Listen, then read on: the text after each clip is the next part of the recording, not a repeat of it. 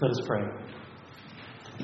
O Almighty God, who alone can order the unruly wills and affections of sinful men, grant unto thy people that they may love the thing which thou commandest, and desire that which thou dost promise, that so among the sundry and manifold changes of the world, our hearts may surely there be fixed, where true joys are to be found. Through Jesus Christ our Lord. Amen. You may be seated. Well, if we read in the epistles, there's a great tradition in the New Testament and in the Old Testament of bringing word about how the other churches in the world are doing. Often, St. Paul would do this. He would write to the Galatians or to the Thessalonians or to the Corinthians, and in writing to them, he would, yes, address them, but he would also encourage them by telling them about things that are happening around the world, especially among the Christians. And so I want to bring an update. This past week, we went to our diocesan synod. We, as in me and Kaylin and Steve and Wendy Akeson and Jim and Jill Bright, we went to Loganville, Georgia. If you don't know where that is, there's a Chevrolet dealership there, and their slogan is, "Where's Loganville?" Because no one knows, really. Everyone says, go to Loganville, Georgia, go buy a Corvette, or go to Holy Cross Cathedral and go to Diocesan Synod, and everyone goes, where's Loganville? So that's a very deep word for each of you today. But I wanted to bring an update of what I heard and how I was encouraged at Diocesan Synod. So as Anglicans, we are, yes, a church here. We are All Saints Anglican Church. Our church is a part of what's called a diocese. A diocese is a group of churches grouped together by region, and all of those dioceses are a part of the ACNA. So you could think of it kind of like we are a city, and the Anglican Diocese of the South, the diocese that we're a part of, is like the state of Missouri. And then the ACNA is like the United States of America. It kind of goes that way. We have regional collections of churches, and every year we come together in what's called synod. We read in Scripture how elders and the people of God would gather together to encourage one another, to make decisions about what's happening in the church, and to pray. And this is what we do every year around this time in Loganville, Georgia. And you could say, where's Loganville? Can you do it? Where's Loganville? Oh, that sounds really good. I grew up hearing that all the time, so it makes me feel at home. So I wanted to bring a little bit of an update of what's happening around our diocese. So first and foremost, at Synod this year, like this past Thursday, one of our own, Butch Fry, was ordained to the diaconate. So he's not here right now, but I want to give him a hand because he has been just so faithful in all that he's been doing, laboring hard as he was finally ordained to the diaconate. So let's give him a hand. So if you know Butch, or even if you don't know Butch, I encourage you to maybe send him a text or write him a card, encouraging him for taking this step of faithfulness in gospel ministry here in the Anglican Church. He will be a wonderful addition to our clergy here, and I hope that you'll just encourage him and continue to pray for him as he enters this new stage in ministry. And so I wanted to share a few things that really encouraged me, that our bishops and other people shared with me these past couple days. And the first is that we are a part of a move of the Holy Spirit. Do you believe that? Because you are. The bishop shared how these past year or a couple years, normally when he comes on Episcopal visits, when he comes and visits us and does confirmations, usually it's 5, 10. Now, these years, coming for confirmation, I should have clarified, 5 or 10 people coming for confirmation. These past years, there's been 20, 30, sometimes even 40 people coming for confirmation in the Anglican Church. And he attributes that rightly to a move of the Holy Spirit. We live in a world that's being de-churched. But here in the ACNA, people are coming back to the church. Maybe they had been gone and have come back, or maybe they are unchurched. They were atheists or non-Christians before, and they've been coming into the church and being confirmed in the faith. I heard stories of Muslims and former Muslims and former Hindus, former atheists being baptized into the one holy Catholic and Apostolic Church, and that encouraged me. It encouraged me to know that this is happening, yes, in our region, but it's happening right here at All Saints. And so, I want you to know that I'm encouraged with you.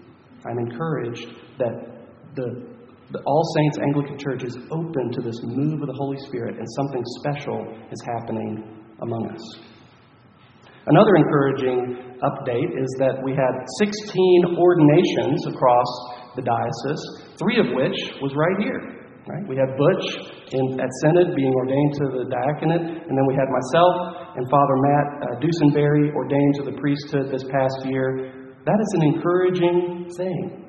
We need laborers to go into the harvest. We need people to reach the lost, the dying, with the gospel. And one way of doing that is equipping people from the church by ordaining them for gospel ministry. 16 people ordained this past year. That's an encouraging move of the Holy Spirit, because all that we do is through the power of the Holy Spirit. We do nothing on our own. And if we do it on our own, it's sinking sand. Amen? We need the Holy Spirit. We need to pray. We need to pray earnestly that the Lord raise up more laborers for His harvest. Another number is church plants. 17 church plants happening right now in our diocese.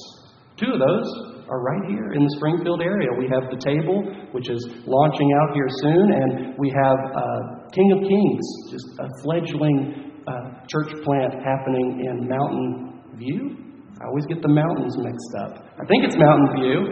Mountain Grove, there's lots of mountains, but it's one of those mountains. Mountain View, correct? Mountain View. We're planting a church. It's a rural church plant, which is actually really encouraging because it's one of the first rural church plants happening in our diocese. So new work is happening not only in our diocese, but right here in Missouri. It's a very encouraging work of the Holy Spirit. Our bishops are excited. I'm excited. There's growth happening, not just in our larger diocese. Our diocese covers 7 states. It goes all the way from North Carolina all the way to out here.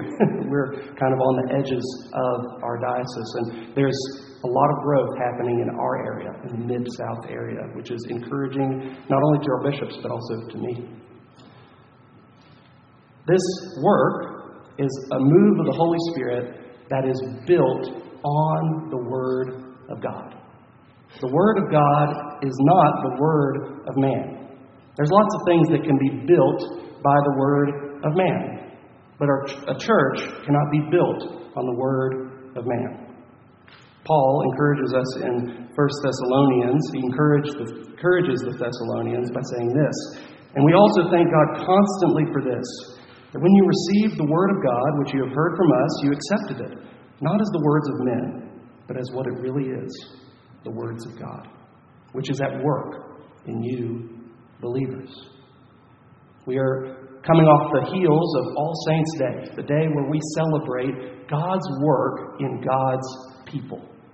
God's work in God's people not only today, but also in times past. We're surrounded by a great cloud of witnesses, those people who trusted in the Lord, and it was counted to them as righteousness, and the Holy Spirit was mightily at work in them. Some to martyrdom, some to go to the ends of the earth, some to live a life of total obedience to the Lord. All this was not by the words of man. It was by the Word of God, through the power of the Holy Spirit. What we do here at All Saints is built on the Word of God. We must pray and earnestly desire the Holy Spirit to guide us into the way of truth. And that word of truth is not a word of man. It's not something that we have to go search out on some mountain far away or the depths of the sea, but it is very near to us. It's in every pew here before us. The Word of God is very near to our hearts. Let us listen to it. Let us hear it for what it is, like the Thessalonians did 2,000 years ago, not as the Word of man, but as the Word of God. And as ministers of the Word, I encourage you to pray for us. Don't only pray for Butch. Butch needs prayer, but I need prayer too, and Father Kalen needs prayer. We are ministers of the gospel, but not because we are super special people, but because the church is a minister of the gospel. And the church sets apart people to make sure that this work happens. I pray that you would pray. I pray that you would pray. I pray that you would pray for more laborers to come into the harvest, that our work would be strengthened and deepened, because this work is not a work of man, but it is a work of the living God. And Paul encourages us by saying that I've come to you like a father. I came to you like a father doing what? Exhorting, comforting, leading. And last Sunday he said, I came to you like a nursing mother, nurturing you, encouraging you, loving you. Paul here shows us that the work of the church is nurturing and encouraging. We come, we are nurtured by the Word of God, the pure milk of the Word. We are nurtured, we are built up, and we are sent out. We are encouraged to walk in the way that is set before us. And His Word is a lamp before our feet and a light unto our path. And as we go into not only Springfield and the greater Missouri area, but in all the world, I pray that the Lord would come. We know that things are becoming a little more evident here in the world, and the bishops talked about this, is that the Lord Jesus may very well be coming soon. Ever since His ascension, we have been in the last days. And so we pray with John in Revelation, come Lord Jesus. Come Lord Jesus. We know and we have faith that He will, and we pray that it might be so. Come Lord Jesus. And until He comes, may He strengthen us in the work that He has given us to do. Amen.